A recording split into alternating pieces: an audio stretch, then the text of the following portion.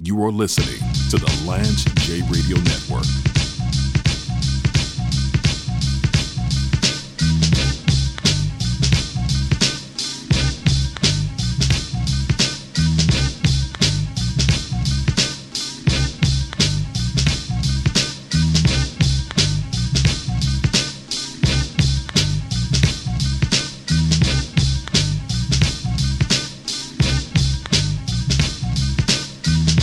I said that everyone should take a 3-month sabbatical once every 5 years. Mm-hmm. Like that should just be standard for leadership roles. That every 5 years, maybe, and I was like, if you're a highly tenured, maybe even 3 years, you've been in this thing for 30, 40 years, you should take a 3-month sabbatical every 3 years. And someone said to me, I was just like, well, if you did that, aren't you going to lose productivity? And I was like, no. I was like, you're going to gain productivity because people are going to be resting. I said the sabbatical should be, I don't care what you do, Al. You could fish for 3 months. Yep. You could work out for 3 months. You could go with your spouse to Maldives for 3 months if you have the money to do that. Or you could just sit at home and eat popcorn for 3 months. I don't care. You just need to take time away from that element.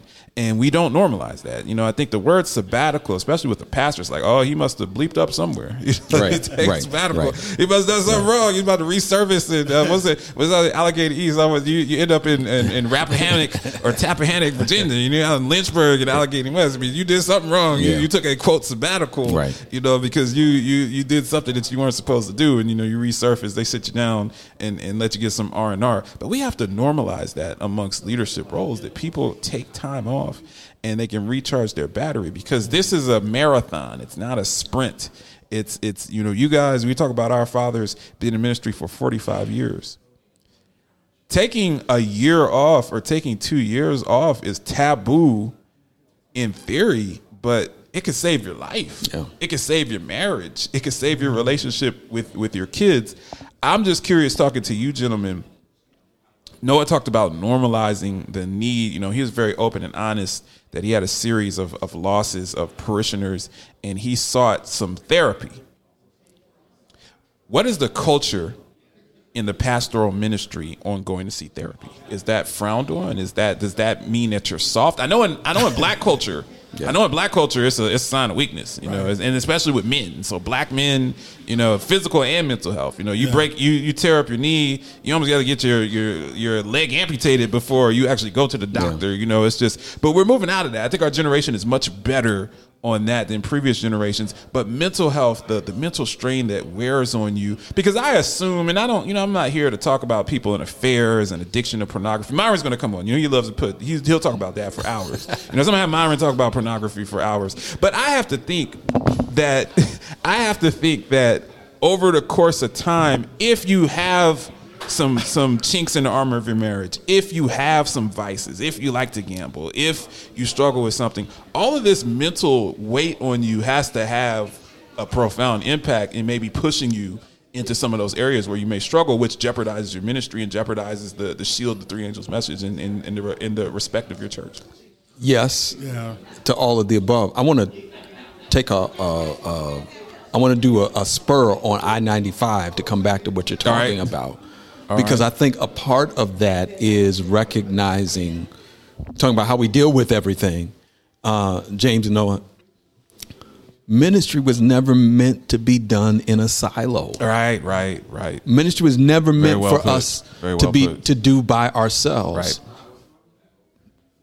Most pastors have a Superman complex. True. Now that's a great point. Is that because do we make it that way as the yes, or do they teach that at Andrews? Do they teach that at Oakwood? Because I went to Oakwood with you guys. Cultural. People looked up. It's cultural. I think I would put my brother-in-law on blast. I was telling my wife, I said my brother-in-law spoke at Pine Forge for his 20th a few years ago, and he rocked the house. Yeah. He absolutely incinerated the stage. John 3:16. And I said to my wife, I was watching Noah at the basketball game, and there are some beautiful girls from his class and classes adjacent to him, and they were looking at him like he was a snack. And he didn't even realize it. He wasn't even thinking. He was up there being a pastor, hey, everybody, how's everybody doing? I told Autumn, I said, these women were looking at Noah. They were just in awe of him, and he didn't realize it. Do we give you the God complex? Do we give you the Superman complex? Yeah, I think we give ourselves that too. Yeah, we give ourselves that. So it's baked into what we give and what also comes at us. But I'm saying that to say ministry was never meant to be done alone. You look in the Bible, even in the Old Testament, the people who worked at the sanctuary, guess what? They only worked for a certain time of year. Yeah, they only worked for a certain time in the sanctuary, and they were divided up, so they were in teams, so nobody was ever working by themselves. Jesus, every time he sent them out, he sent them out in groups. Wow. That ain't going to work with souls and goals, though, brother. We but that's what I'm saying, Noah. It's cultural. It's cultural. But I think that some of us have seen that and are trying to forge a different path. So even if it's in collaboration, I mean, I will tell you, I'm not breaking any secrets here, state secrets. Friday night, Sabbath morning, Tuesday, Wednesday, Noah, Myron, and Al are chatting together, and we're helping each other with our sermons. Okay. Am I telling the truth? I don't think that's unrealistic. We're helping each other with our sermons. Each other, so if there's something, like I'm saying just even in that. So if you're listening, if you're watching Myron preach in Cleveland, or you're watching Al preach in New Jersey, or Noah in DC, you might hear the same sermon. They might be sharing. So if Noah preaches a sermon on the Sermon on the Mount, and Al is preaching that same sermon the next week, something's fishy. So I'm like, yo, fellas, I'm stuck on this point. You might want to write the conference. Or I'm trying to illustrate this point. Right. Or how does this sound? Like we're collaborating. That's great. I had no idea that y'all collaborated that level. We're helping each other. I thought that y'all commiserated with, man, this woman threw herself at me, or I have to deal with, tithe is 100,000 short of what goal is. I didn't think that you actually talked about the sermons themselves. I think it's all things that we collaborate about. It could be from A to Z, whether it's, my commanders. Shout out to the tie we got yesterday, but whether it's my commanders, and what they're doing or not doing, right, or whether it's, man, I've got these, elders and we're not seeing eye to eye on something, or it's, man, I'm thinking about this sermon I did, but I don't really, I want to see if this makes sense to you all. You know what I mean? Right. Give me some feedback on this or whatever the case may be. Got my man Toussaint Williams and walking by in the building, man, living legend. Toussaint ain't we never called seen him. We called him Three Son. He never saw a shot. He never saw a shot he didn't like. Well, Noah never saw a shot he didn't like either. You want to court with Noah and Toussaint, you're not going to take a whole lot of shots, man. It's not enough balls to go around. Well, if we on the Warriors, it's plenty. It's plenty good room. Right. But and speaking of ball, that's one of the things that I think. That's one of the things that I think you got to have an outlet. In pastoral ministry. Yeah. You got to have some type of outlet. Right. And I remember there was a season when I went to Lifetime Fitness and was playing ball there 4 times a week. Okay. Hey, what's up, Lauren? And so it was just a crazy outlet going there. And I used to hate when people found out I was a pastor. Oh, wow. I hated it because I was there to hoop. Right. I played against guys that played D1, D2 ball. Now, is that because you was cussing at people after crossing them up? No. I'm going to tell you why. I played ball against guys who were playing D1, D2. Okay. Some made their money overseas. Okay. A couple of them had 10-day contracts. Okay. It was great ball. Yeah, you were a ball player. Oh, my gosh, it was great ball. I saw the game in a way I'd never seen it before. But when they would find out I was a pastor, they would come to me and be like, hey, man, I heard you're a pastor. Is that true? I'd be like, yeah, man. Okay, listen, man. I'm going through this thing. Like, it would turn into a counseling set. And I'm just like Al said, you can't turn it off. You just there to play ball. You just there to play ball. You're not there to save a soul that day. Yeah.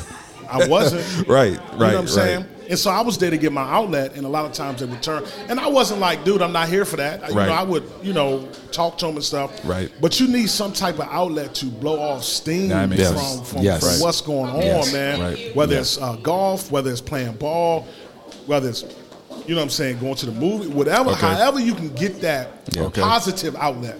You know what I'm saying? I think you need to have that scheduled in.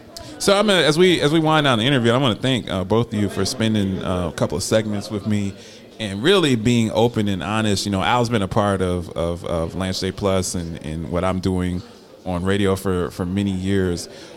these themes, like at this leadership conference, these themes give pastors and ministers and individuals an opportunity to really be introspective about what the trends are in ministry. What would you guys say as we wrap up?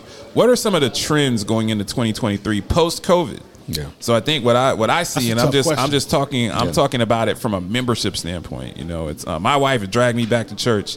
I had no desire to ever go back to church other than maybe once every few months to drop off my tide. I was very happy sitting at home watching Buddy Bird on TV and watching Damian Chandler. That was my rotation. Buddy Bird in the morning, Damian Chandler in the afternoon. I was getting 2 services. Yeah. I didn't have a problem whipping out some grape juice for myself and washing my own feet for communion. Yeah. I had no issue with that. But I will say, since really getting back into church, I love the camaraderie. I love the fellowship, all of those things. But what I've noticed is before COVID, people didn't have the setup. They didn't have the microphones. They didn't have the cameras. They didn't have the ability to stream. Now everybody can stream. Yeah. Everybody's a TV pastor. Everybody's Olstein. Everybody's T.G. Jakes. Everybody is doing that. Some of the moderate sized churches, they have $90,000 TV cameras. That's right. They're coming with the thunder.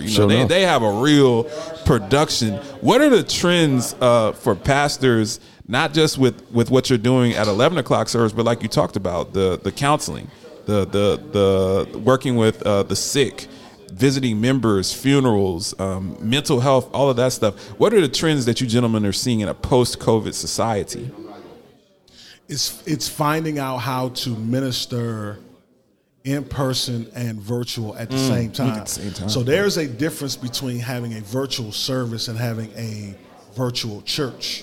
Right? You got to have a platform, because there are some people who just can't make it to the building. And right. I ain't gonna front. I know it's recorded, but as a pastor, I was comfortable with not coming back to the building. Yes, I appreciate you being candid. I'm gonna tell you why. Yes, sir. I was not interested in going back to what, in my opinion, wasn't working in the first place. Interesting. Right? That's a whole nother discussion. Oh my gosh. Yeah, right. So I was brainstorming something different even before COVID started. Okay. Right? Okay. So the trends though are, man, how can we minister to people virtually, in person? But some people, I saw a senior last week. She's 98 years old. Okay. And she looks 70. And I said to her, I got friends that are 45, but they look 105, right? That's true. And so I learned so much about that Hennessy breakfast. They on Hennessy breakfast. They on more than that.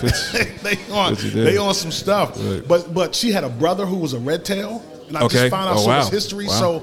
So there are they should have named the Redskins the Red Tails, just for the record, man. That's a whole nother. They blew it. They absolutely foobarred that one, but that's another discussion. They did more than that. You about to make me say some words that's not in they really messed that one. Yeah, up, that's man. That's a whole. That was a great chance to carry on a phenomenal legacy in Chocolate City of all places, and completely reband and whoever when Jay-Z buys that team, when they kick Daniel Snyder out, hopefully that they'll rename it.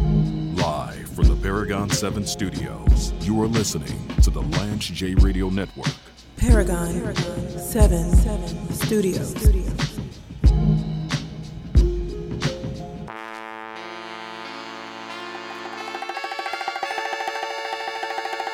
As a former quality executive who has literally retrieved and coded millions of charts, I've worked with our new partners over at Episource for many years and am proud to now serve as a brand ambassador and part of their product development team.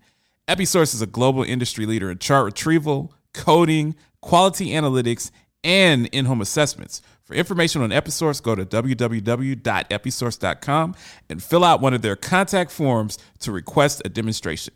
We ready, Professor? Yeah. We'll start with an easy one. Is your name, in fact, Deshaun Fredericks? Yeah.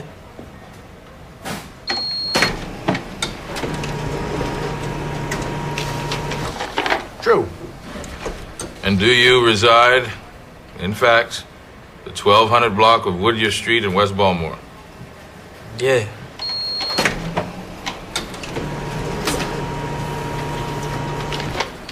True. And did you and Monell shoot your boy Pookie down on Carey Street just like Monell said you did? Nah, no.